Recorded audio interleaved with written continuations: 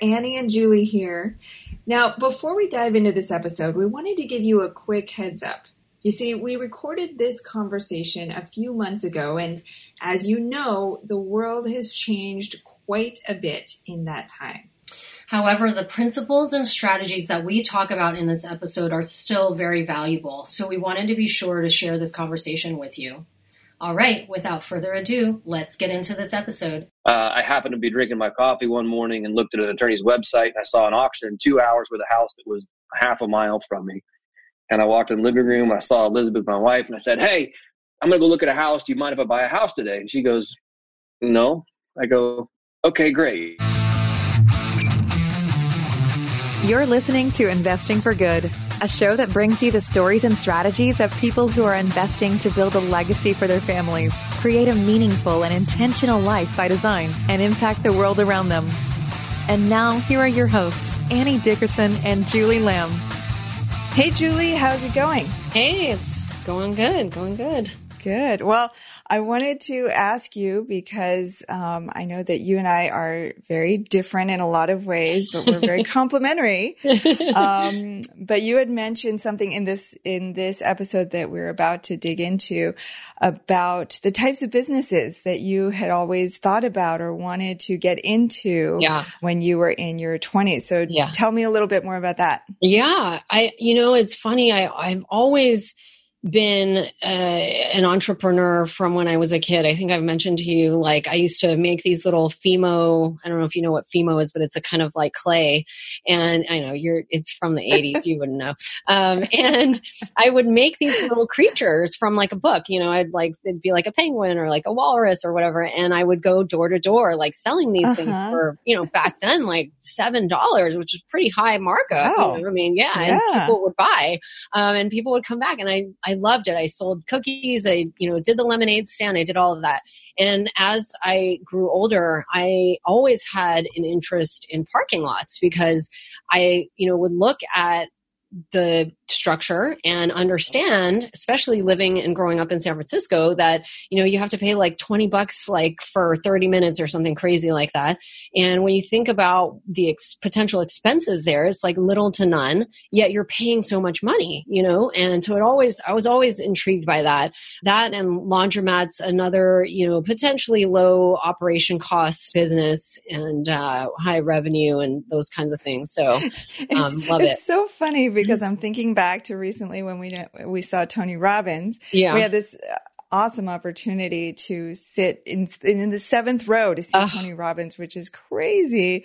It was amazing. But I remember one thing that he said, which is about the 3 types of entrepreneurs. And you're either an artist or creator focused on impact, or you're a manager leader focused on systems and processes, or you are an entrepreneur, which he defines as somebody who's open to taking risk. Yeah. And I think that you are such a manager leader, even from a young age. You could tell that's what you were focused on. And when I think back to when I was growing up, it's so funny because I was always focused on the impact. Yeah. And I remember walking the streets with my friend to pick up trash. And that was like what we did, or like I would create these clubs to create community. And, so for me, it was always that focus. And I think that's what makes us work so well together at Good Egg, is that, you're focused on the business aspect and the systems, and then I can be focused on the impact piece, and together we really make this thing work. Yeah. So let's talk about today's guest. We hinted a little bit at it with the parking lots, but today's guest is Sam Wilson. He's the creator of Parking Your Investments, which there is a pun in there because he focuses on parking. He helps people to invest in these great parking lot and parking garage opportunities around the country, which is so cool. Yeah. And, the one thing that he shared with us that totally blew my mind was about how they're able to structure these deals and get the operator on the deal to basically guarantee guarantee a monthly income or an annual income. And even if they have to take a little bit of a haircut on what they otherwise would be able to make if they were to operate it themselves, when you think about that from an investor standpoint, I mean, it's like, there's so much risk in what we do. And you obviously have to understand how to mitigate those risks. But here it's almost kind of like a no-brainer because you're guaranteed payment from these people. It's almost like you had brought up, it's almost like that triple net lease where you're kind of like hands off and it's like, hey, you have an agreement, a contractual agreement to pay me this every month. And it is what it is, regardless of the economy or whatever happens. And they basically, the operator assumes the risk in the deal, not Sam and his group. Right. So I thought that was so interesting. So yeah, it was really cool to dig in and hear about him, talk about all the risks that are presented in parking lots and the opportunities as well. So it was a good one.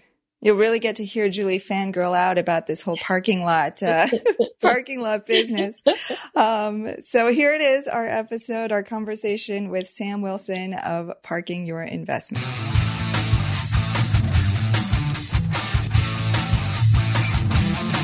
Sam, how are you? I'm great, Annie and Julie. How are you today? Good. We're excited to have you here and really dig into the parking space. Now, okay, first, Sam, I got to say, so I'm sure I'm not alone in this when I say that I have driven by hundreds, if not thousands of parking lots in my lifetime, but I never stopped to think, someone probably owns that parking lot and is probably making money off of it. Right. And I think for most people, when they think about investing in real estate, they jump right into single family homes, right? They buy the home, they find a tenant, they start collecting those monthly rent checks. Sure. Was that your path as well? Or did you just skip right to the parking lots and you were like, oh, parking is where the real money is?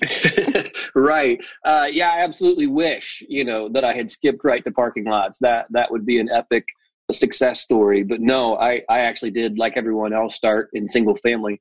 My intro actually to real estate was an accident. I had sold a business in Indianapolis and had headed south, and I knew nothing about real estate. I just happened to have heard the word foreclosure somewhere. This was in 2013. I heard the word foreclosure and just happened to be perusing here in Tennessee. They list them sometimes on the attorney's website. They'll say, hey, this auction's coming up and this is the price. I happened to be drinking my coffee one morning and looked at an attorney's website, and I saw an auction in 2 hours with a house that was half a mile from me. And I walked in the living room. I saw Elizabeth, my wife, and I said, hey, I'm going to go look at a house. Do you mind if I buy a house today? And she goes, no. I go, okay, great. So I went over, looked at the house. 2 hours later at the courthouse steps, I won the auction and made a pile of money on it. And that was my intro to real estate. And suddenly I said, hey, wait, I did this once. I can keep doing this. So 60 some odd houses later, I had my fill of single family and started looking for my next asset class. And that is where I met my business partner out of Texas. And we started buying parking lots and parking garages. He's an industry veteran. So I partnered up with him, used his expertise and brought my skill sets to the table, and we're off to the races. Okay. Hold on just a second though. Sure. You're drinking, I want to go back. You're drinking your coffee. You see this thing for an auction. What made you say, oh, I want to go buy that house, when most people would probably say, oh, that's, that flip the page, move on to the next news story? Well, my background was in the trades. So I owned a construction related business in Indiana. So I already knew the fundamentals of housing. I could walk in a house, look at it and go, okay, this thing has good bones. It has terrible bones. I entered the home. Of course, it was vacant. The guy had passed away and it's vacant. And it was actually up to our waist and trash.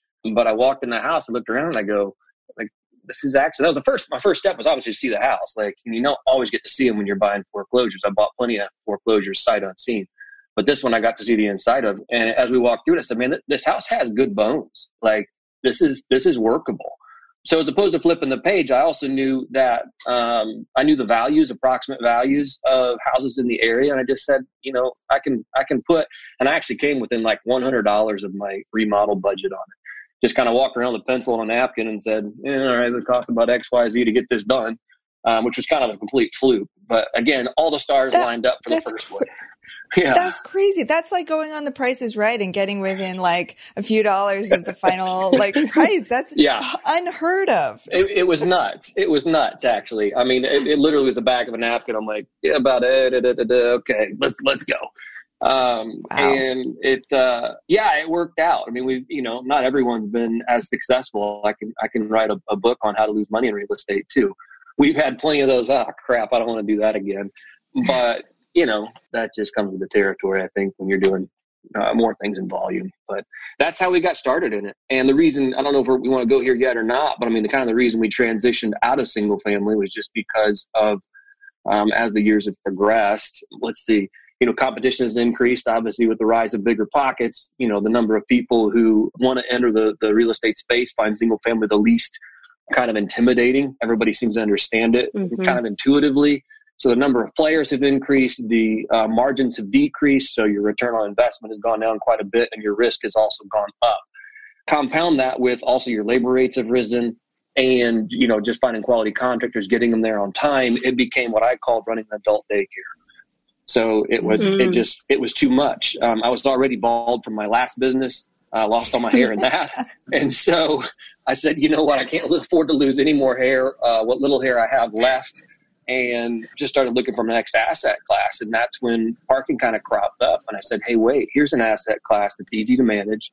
I have no tenants, toilets, or termites. I have no phone calls. I have no midnight calls. I'm not up late worrying about contractors. I mean, once we buy the asset and put it under management, we get a check in our bank account every month. And it's crickets after that, which is perfect.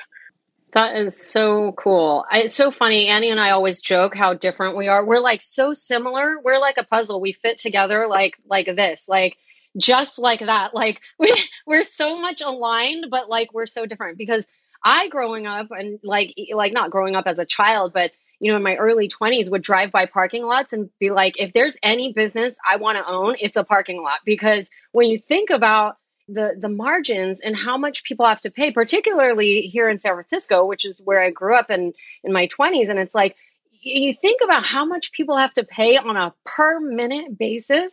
And then you think about who's operating this thing. And oftentimes, well, like 10, 20 years ago, it was like a person. Now, a lot of them, you'll find that there's machines there and that's about it. But when you think about who's operating it and what could possibly go wrong there and how much people are having to pay, it's crazy. The margins are so crazy. Right. On a risk adjusted basis, absolutely, it's crazy. Because I mean, and that's one of the things that we're looking for right now.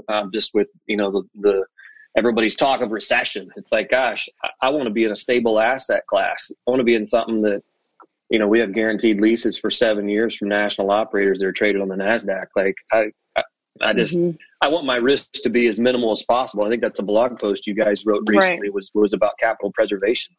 I'm like, that's exactly what we're focusing on. We're not hitting it out of the park, but capital preservation is huge. So yeah, you're right. On a risk adjusted basis, it makes all the sense in the world. So talk to us a little bit about parking lots. Like, how do you, because I can talk to you all day long about multifamily, how we approach it, where we start. For us, it's like, we're looking at the teams really, then we're looking at the markets. We look at, population growth, job growth. We're looking at, job diversity, all those kinds of things. So when you're approaching the potential acquisition of a parking lot, what are some of the things that you look for? Right. I mean, I think the key thing, and I would boil all of those things, I think, down to demand generators. Like, what's the demand generator? For you guys in multifamily, if there's no job growth, there's no income growth, there's population shrinking, there's no demand generator for multifamily housing. For us, there's a few basic things that are consistent demand generators in parking. One is dense urban areas. That's where we're always going to start. Obviously, you're not looking in rural areas. No one's paying for parking in a rural county town or whatever, So dense urban areas, it's going to be around places, for us, we love transient parking, so daily parking.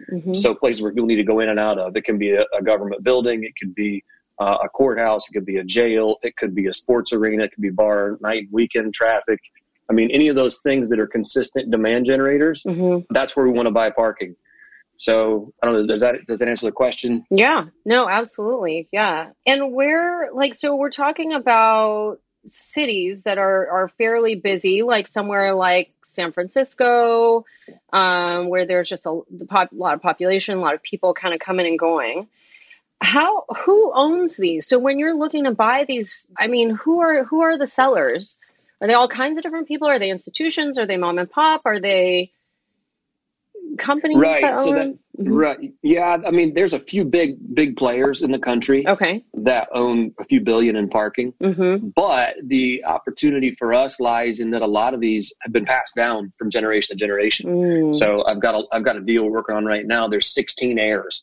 So just getting an LOI into 16 heirs' hands from like grandmothers all the way to great grandchildren.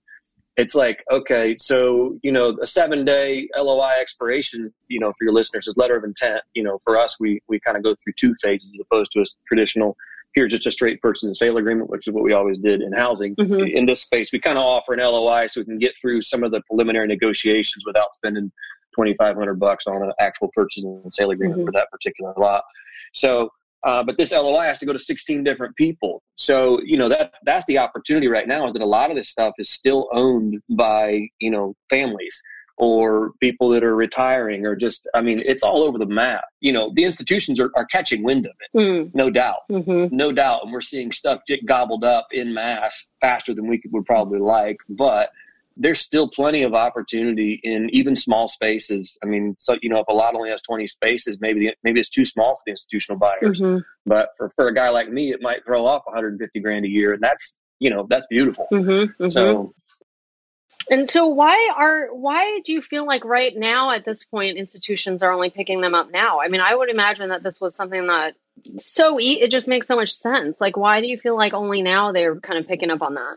Hard to say. I'm probably not old enough to rewind 25 years. And, I wasn't thinking about parking lots 25 years ago. I wish I had an answer to that.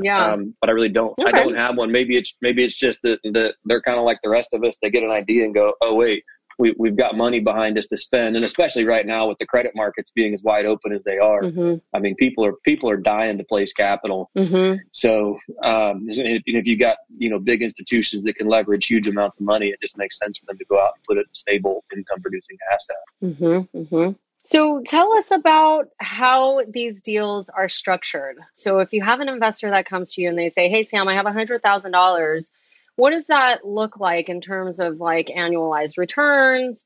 Is there equity on the back end? How do these things appreciate? With value add multifamily, we're really able to go in and force the value of the properties through the renovations, because you're buying a parking lot with nothing that needs to be upgraded or renovated.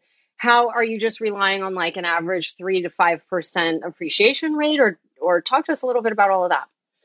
Yeah, so parking has its own version of value add, I would say. One, obviously, is that because you do have a lot of these legacy owners that don't necessarily know what they're doing. This might be their only lot. They may be terrible negotiators with the parking companies or parking operators. So just to be clear, we don't actually operate our own lots. Our structure is a buy the asset, plug it in with a national operator.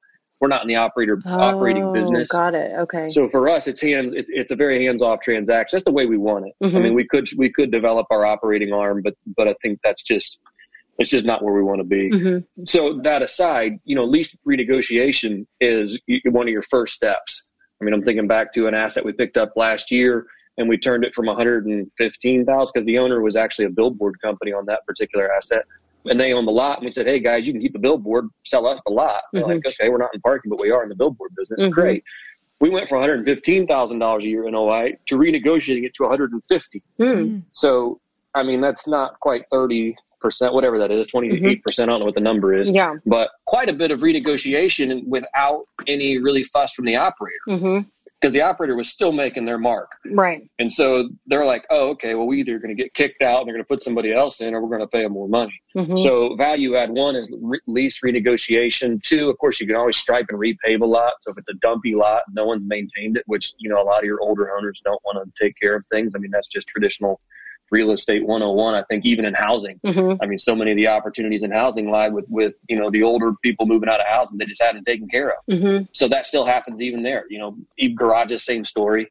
If it's a garage that the owner doesn't want to put $500,000 in capital improvements in, those things do help drive up revenue. The other thing is figuring out, so if it's a full monthly parking lot, we want to turn that into a daily parking asset. So maybe it's canceling the contracts with the local businesses around there and saying, hey guys, this is going to daily parking. Mm-hmm. Sorry, but whatever you were paying it's not worth it to us. Mm-hmm. So, and a lot of those things you try to figure out early on, obviously before you buy the asset, during your due diligence, those are things you try to figure out. Mm-hmm. Can we renegotiate the lease? Is there demand enough that we can say no to monthly parking and go to daily parking only? Because obviously daily parking is going to generate way more money than a monthly tenant would. Mm. So that's how you do kind of value add. And then I think the second part of your question was about how we structure these. So, for us, if we syndicate a lot, which we're going to structure it as a limited partnership and a general partnership, we'll be the general partner, and obviously all the investors are in the limited partnership. And I will probably invest alongside in the limited and general partnership. I'll be the owner of the general partnership, and I'll invest also in the LP as well.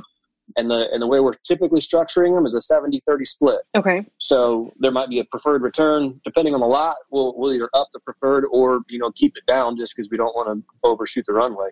But you're typically talking 6 to 8% on preferred return. Okay. So, it's not, in my opinion, coming from places where I've known that, with a lot more risk and a lot more work, we can generate plenty. It's not that exciting, but I think, again, on a risk-adjusted basis, 6 to 8% is great. So we have that for the preferred return, and then there's a 70-30 investor to general partnership split on the equity on the back end. So the investors would still take 70% of the cut upon sale of profits. And what does that look like? Is it like after all is said and done, after sale, is it like roughly about a 15% annualized return? Yeah, probably closer to 17. Okay. I would say, 15 to 17 would be about an average number on that. Okay. And then I would probably say it's even higher. Yeah. Oh, okay. That's probably a fair number. Okay. And then the cash flow, this 6 to 8%, do you guys normally pay that out on a monthly basis or quarterly or annually? We've done them biannually here in the past, and again, it depends on the asset. Okay. Depends on how long we think it's going to take us to actually get everything in place where we can make distributions. But I think we'd probably in the future move to more of a quarterly asset distribution schedule. Okay. It's really interesting to hear you talk about how you guys don't operate it. I didn't know that. I had no idea. Right. It's kind of like, I don't know, I'll ask you, is it sort of like buying land for mobile home parks, and then you have a property manager, but you just own the land, and then you have a PM company who comes in and manages all the tenants and the residents and things like that? Or like in multifamily, we have the asset management team, and then we have the property managers. Like, would you be more like the asset management team, or more like the landowners in mobile home parks, or neither one? Or what would that? I'm just curious. Or a triple net lease, or triple net lease. Yeah. So it depends on the asset. If we can get the operator to agree to a triple net lease, that's great. Most of ours are going to be a net lease. So we'll end up picking up taxes on most of these. So it just kind of depends on how great the asset is. So that's the answer on the net lease side. And I'm not sure I'm going to understand your question entirely, but I'll shoot and see if this makes sense. So I would say it's more like you've hired a property manager for a multifamily asset. Except in this case, I don't, and correct me, I've only got personally one investment in a multifamily project. So you tell me, maybe, is in multifamily, do they guarantee you a payment of a certain amount, or does the property manager say, hey, look, we're going to do a management agreement where whatever we make, we'll take 10% of, and you take the other 90, or whatever the split is? Correct. Is that more like what a property? That's exactly how it is. Yeah. Right. So unlike both of those, I think either from multifamily or from mobile home parks, for us, we get a guaranteed number. So the operator comes to us and they say, hey, Sam, we're going to pay you $200,000 a year. No matter what, we don't care if we make $1 on it. This is what we're going to pay you. So there's no real exposure for us. Oh my gosh. Which means then that there's like very little exposure for risk for your investors. Correct. Oh my gosh. Right. That's crazy. Which is what I was saying when we have a guaranteed lease from a national operator. Right. I mean, they're on the hook for 7 years to pay us that amount of money no matter what. I don't care if it makes $1. Oh my gosh. Wow. Does that happen all the time or just sometimes? It's the only leases we'll sign. Wow. Oh my goodness. Yeah. Okay. Yeah. Well, now the industry standard to bring this full kind of cycle, the industry standard is not that. Okay. Is not that. Okay. But we just have put our mark in the sand and said, guys, this is what we're doing. Now with that, I will argue that there comes a potential downside risk for us in that they're not going to guarantee a lease they can't pay. Right. So maybe we take a little bit of a haircut on the front end with them saying, all right, guys, you know what? So maybe we thought we could pay, maybe if it was what they call a management agreement, which is where they say, all right, so, the 90-10 or 80-20, whatever the split is, they're going to kind of be more conservative on their guaranteed lease side, but that's okay. But that's okay. Yeah, I'll take the haircut and just say, all right, great. Well, at least we have a guaranteed number and I can take that back to the bank, and that makes these super financeable. Right. Right. Yeah. So we can get 80% LTV loans on these, from banks because they say, what's your risk? Right. Great. What is the max LTV that you guys have done? 80. Okay. After that, we're, it's, you got to bring 20% to the table. So that's just the way it goes. That's interesting the amount of risk that is presented here, which seems like so little in this arrangement. And yet you are not, wanting to push the envelope, because I know even in multifamily, there's a lot of people who are wanting to push the envelope to like 85% LTV, 90% LTV with so many like potential risks. And this, a situation like this, I would imagine that maybe, you would feel comfortable to push it to 85, 90%, just because it's like guaranteed income. Right. Right. Yeah. Yeah. Yeah. But that's even exactly right. That's even better. We haven't found a lender that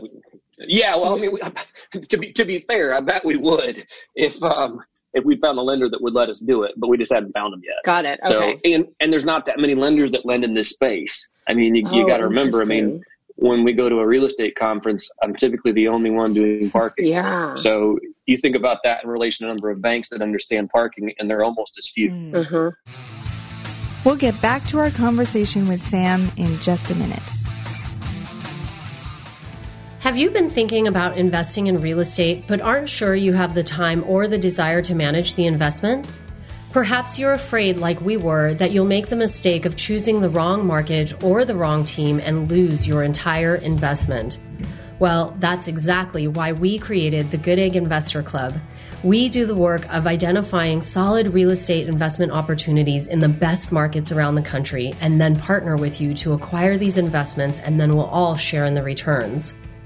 We'll identify the growing markets, strong, experienced teams, and the solid deals.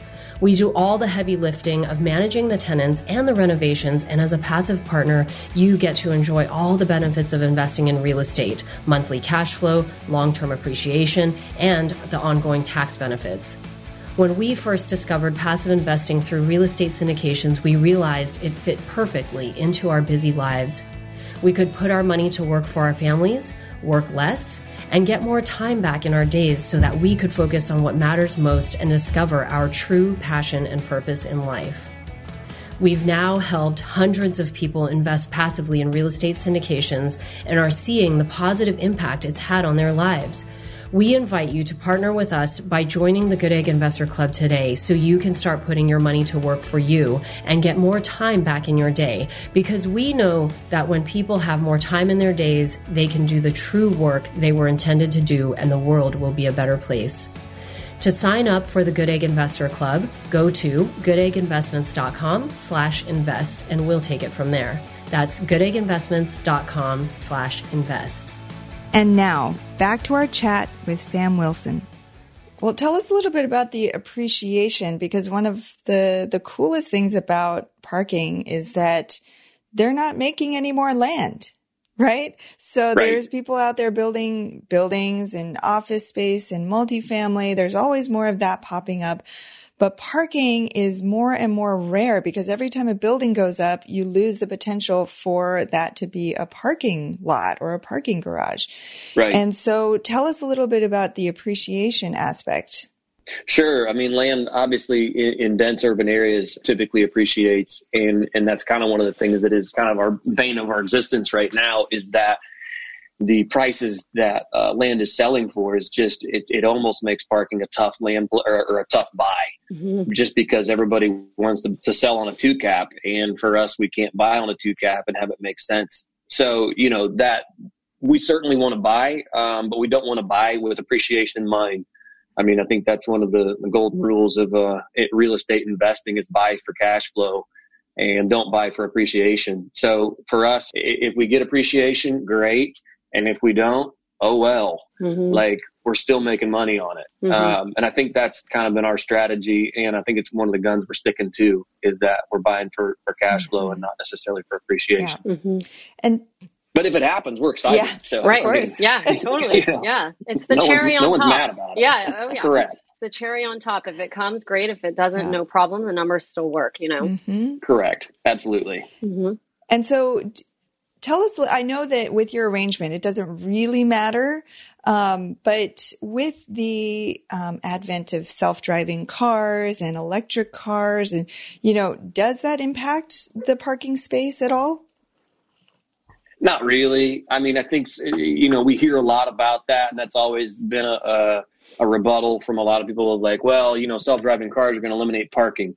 Yeah, okay, so self-driving cars got to park somewhere too, first off. And then secondly, and maybe everyone's now sharing that self-driving car. I don't know.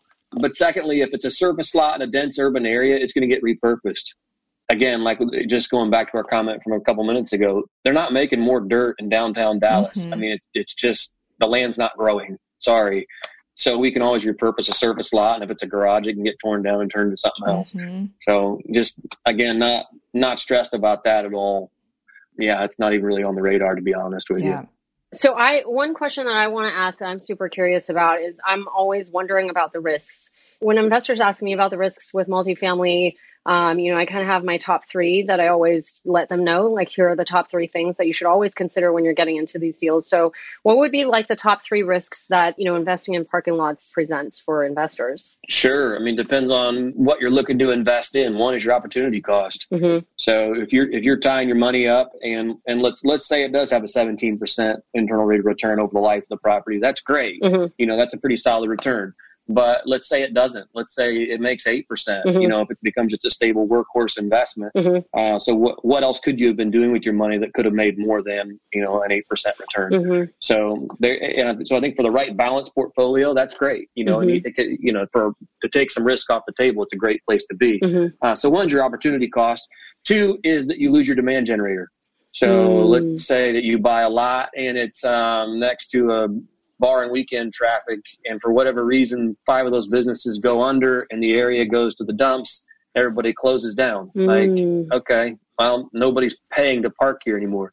There's lots of places here in Memphis, which is where I'm from, that, you know, there's just no demand. Like, I look at the lots and I wouldn't take them if they were given to me. And at some point, somebody may have, you know, 30 or 40 years ago actually had paid parking. Right. I don't know. Yeah. So, you know, you got to know your demand generators. And that's part of our due diligence, is actually, you know, going in the buildings around it, finding out who the tenants are. If it's a high-rise building, going in there and looking at the list and saying, who all's in here? Are these companies that are going to be here a long time? Oh, it's an IRS office. Like, okay, these guys probably are going to be here a minute. So, you know, looking at who the tenant mix is.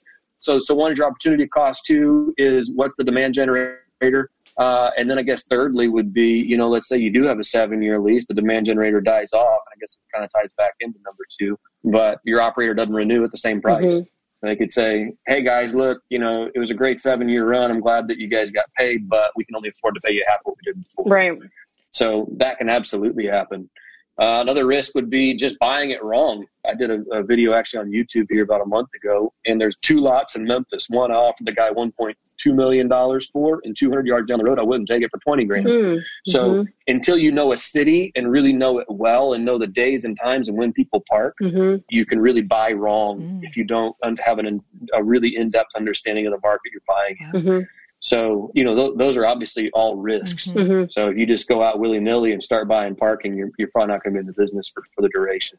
I feel like recession is so much more relevant to everything that you're talking about here as it relates to parking lots and the risks, because, you know, with multifamily, it's like, well, in the recession, people move down, they move to the B-class assets.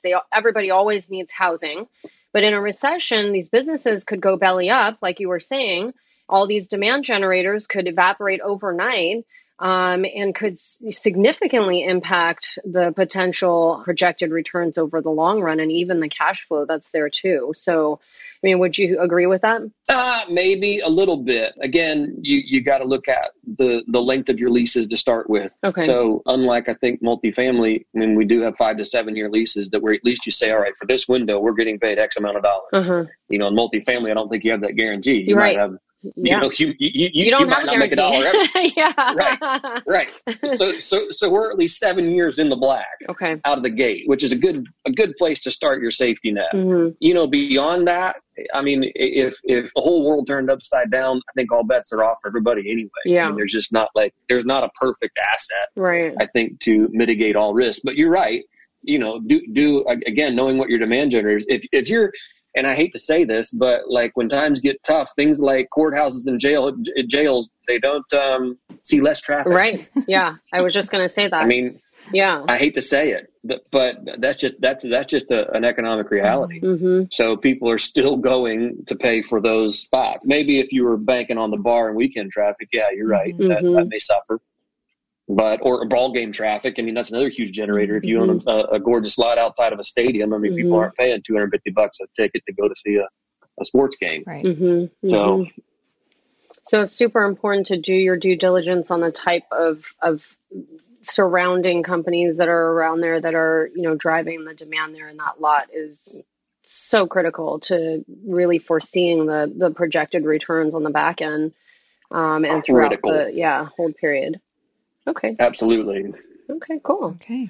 So tell us a little bit about wanting to scale and wanting to potentially syndicate deals.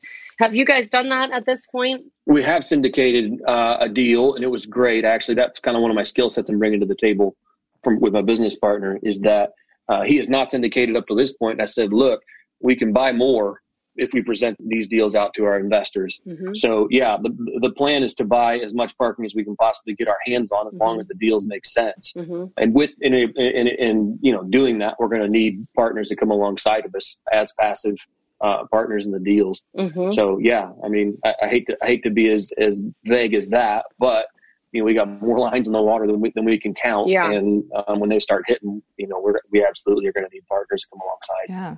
And what are some steps that you're taking to, you know, be able to do bigger and, you know, more syndications and find investors? And I mean, that's, as we know, in the business that we're in, that's not an easy feat. So talk to us a little bit about that. Sure. Yeah. I mean, obviously attending conferences, I was at a conference in Los Angeles last weekend. I'll be at the Best Ever conference here in a couple weeks, and just reaching out to everybody we know, working with you and Julie and Annie. Mm-hmm. You know, shameless plug here. They're great to work with. But working with you guys and really just developing that framework that we can bring investors into, and they understand what we're doing and how we do it clearly. Because, you know, I think there's a lot of things we always have in our head, but getting it out and disseminating that information to the public is a lot harder than maybe it should be. So yeah, I mean, that's it. It's really talking as much as we can about parking, presenting those opportunities, and just seeing you know, where, if it's a good fit for other partners. I mean, even just finishing up our last deal, we had the deal go full cycle, and you know, there's people already calling saying, hey, we want to be in on your next deal. Mm-hmm. Tell us what you got going on. Mm-hmm. So, I mean, I think that's part of it, is just gaining traction with your current list of investors that have made money with you and saying, hey, we like what we're doing. Yeah. Mm-hmm. There's nothing better than happy investors. That's always what you want, is Correct. Yep. And for our listeners, you know, Sam is one of our Rockstar coaching members in our Real Estate Accelerator program, which helps people learn to raise capital and to scale their real estate investing businesses. And Sam has really made some tremendous progress in the short time that you've been in the program. And we absolutely love, I mean, a lot of our coaching members are involved in multifamily, as we are, but we love that you are in this, I guess it's a fringe asset class, something that's, you know, not a lot of people know about. And yet the same model applies, where you provide value to your investors, you educate them, and then you get them into these great opportunities. Absolutely. Absolutely. No, it's been great. Can't complain at all. Awesome. All right. Well, should we move into the impact round? Let's do it. All right. So we're going to ask you 3 questions about investing for good. All right. So the first question is investing in yourself. So what is one way that your investments are helping you to live a better life? Sure. Let's see. I've given this absolutely no thought whatsoever. Go for it. This is perfect. It's off the cuff. Yeah. I hate to say that because I think I read them this morning. I'm like, I need to think about that. No worries. First off, I'd say that health is wealth. Mm-hmm. Like, I know a lot of people with way more money than, they got a lot of money, but they're not healthy. Yeah. And I just go, man, the first thing, Elizabeth and I get up every morning at 4:35. By the time I've kind of done my morning reading and journaling and praying and thinking, like we're at the gym by 6, work out for 45 minutes and home by 7, ready to hit the day. So for me, investing in just my personal health is like top priority. And I don't think that a lot of people can, just because of the craziness of a job and everything else, can really afford to do those things. Yep. Like, hey man, I'm going to, spend an hour and a half prepping for the day, spend 45 minutes prepping my health for the day, and then actually get into the day. Right. I think having that on-ramp every, 5 days a week is a really a big benefit to what we do and how I invest in myself. Outside of that, gosh, I read I read as much as I can. Read every day on my, part of my checklist for every day is, did I get my reading done? Yeah. And I've got like 15 books that I have a due date on my tape to a wall with all the books that I want to read by June 1st. It's like, read all these books by June 1st. Okay. I got things to do. So that's how I invest in myself. Is really feeding my mind and feeding my body, and then eating really well. Like just I'm not a health freak, but I do love to go to the gym and I love to eat a lot and good food a lot. So those are the 3 kind of things I do. What are the top 3 books that you're reading or that you could recommend that you've already read? Shoot. The top 3. I've loved the book. Is there one? I'm just curious. I'm gonna have to put it, give it to you in the show notes. Yeah, we'll put it in the show notes. Because I've really enjoyed it. Like, I've read it this year. Like, you see a lot of your own internal deficiencies, and you're like, gosh, like, oh, that's why I do that. Right. I should stop doing that. But it's been very, very, very positive. So, and I can only remember book names, but it doesn't come to the top of my mind. No worries. Didn't mean to put you on the spot. Cool. Yeah. Cool. So, no, you're good. Second question is investing in others. So what is one investment hack or strategy that you might be able to share with our audience that would help them kind of catapult their investing journey? Is that okay? So how to invest into others, or how do I invest into others? So, what's just one thing that you might be able to share with the audience that you think they could, benefit from? If it's like, it could be something like for me, something I love to share is like using whole life insurance policies as like a boost to all of the investments that I make. Like, a lot of people are like, what? I didn't know about that. So is there anything that you might know that, like a little secret or something that you've done, with your investments, with your money, with your strategy that you could share? Gosh. I mean, I think one is always talking to your friends about self-directed IRAs. I mean, the number of people that just know nothing about that. Yeah. And I feel like in the investment world, like when you hear the word real estate, if you've done 5 minutes of due diligence, you're going to get beat over the head with have a self-directed IRA. Right. But 95% of the world doesn't function in the real estate world. Right. So they've never heard of it. Like, wait, just this week I placed money in a, I think we already mentioned it, but in a multifamily syndication via an IRA. And I'm like, gosh, like how many people don't know about this? Yeah. I've even had buddies fund, when we were doing the housing business, I had them do unsecured funds to our housing company through their IRAs with promissory notes so we could flip houses from the auction. Yeah. And so I think that's, just, and they didn't know about it until I went to them and said, hey man, your wealth advisor is costing you 2% a year. And by the way, we're in a huge up market. And have you made any money with him in a decade? No. Yeah. Okay, well, here, why don't you come make some money with me? Right. Fire your advisor and come make money with me. Yeah, that's such a good one. And I think you're the first one to mention that. And that's such a good one. It's one that I had to discover in like reading a blog post in some place buried in bigger pockets. Like, right. And so that's such a great one. And like you said, not a lot of people know about that, and the minute I found out about that, I stopped contributing to my 401k and told my husband to stop contributing to his 401k and we moved everything over that we could after I left my job, moved everything over to a self-directed IRA, moved that into real estate, and have watched it steadily grow over the last 3-4 years. It's been great. Right. Absolutely. Yeah. Mm-hmm. Absolutely. Yeah, that's great. Yeah. And you don't have that fear of like, oh man, is the stock market going to crash? Like what's going to happen? It's like, the investment that you've made, where that asset lives, how they're making money, how your return is coming back to you. And, it's not like this, like hope and pray strategy, which is totally how what happens. Everyone seems to function. Yeah. Absolutely. Yeah. Absolutely. I was sitting in the airport the other day and I heard this lady, she's reading off her phone. She's like, oh, whatever market was she was watching. She's like, oh, it dropped by blah, blah, blah points. And I'm like, I'm so glad I'm off of that roller coaster. I know. Like, I don't care. Yep. It just feels really nice. It does. Yep. Yeah. I love that one. Okay. Last question is investing in the world. What is one way that your investments are helping make the world a better place? Yeah. So this is going to go way off topic. My wife we actually own a laundromat here in Memphis. Oh, cool. So this is kind of another little investment nugget we have, which actually the cash on cash return, it's finally actually starting to make money. But we purposely live and have this laundry facility because where laundry facilities thrive is not in your higher economic areas or, income areas. Mm-hmm. But that laundromat is probably the biggest outreach that we could ever possibly have in doing everything from like free laundry days to, a lot of these families can't afford pictures with Santa. Yeah.